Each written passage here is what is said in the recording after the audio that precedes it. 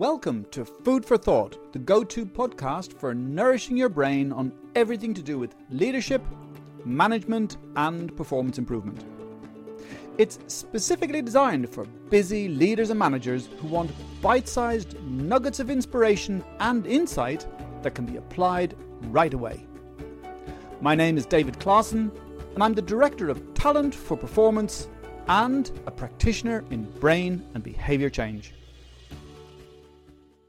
Today, I want to talk about understanding trust because we're living in a very untrusting world at the moment. There's a lot of lack of trust in media, in what we read, who's saying what, who do we trust, what do we trust, where do we get information that we can trust, and also how do we trust other people who think differently to us.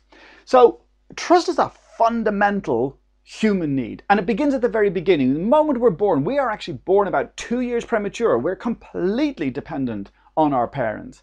And that goes on through childhood, adulthood, and even now as mature adults, we are completely dependent on other people for our clothing, for our food, for the things that we have around us. And we need to know that we do stuff for society, for the good of others, and that other people will do the same for us, and that we can trust in that. That's what makes us feel safe. And there's a key hormone or neuropeptide that helps with this. It's called oxytocin.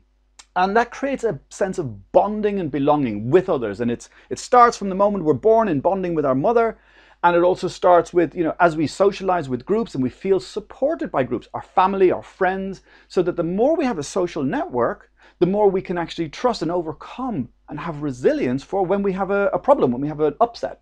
And that has a lot to do with oxytocin being produced within those groups. And it's also produced with a sense of fairness with others, that we have an equitable situation. I'll do something for you and you'll do something for me.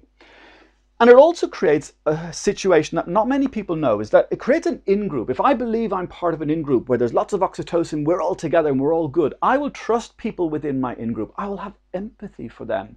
Much more empathy than people in an out-group. So the more we have an in-group, the more we also have an out-group, people who don't belong to our group. And that means that if there's people from a different political ideal, or they have different beliefs and values, we'll have less empathy for them. And if something happens to them, we might just go, oh, so what? Where if it's something that happens to our own group, we feel like a passionate sense of empathy in that. So what you need to do is you need to think about how you can build more of an in-group with lots of other different types of people. Look at what you have in common. Do you have hobbies that you can share? Do you have something that you can create that creates a sense of in-group, a sense of trust, and a sense of empathy with others?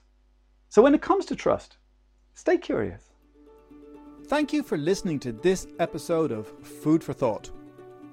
Remember to subscribe and please share the podcast with people you know who have an appetite for inspiration and insight.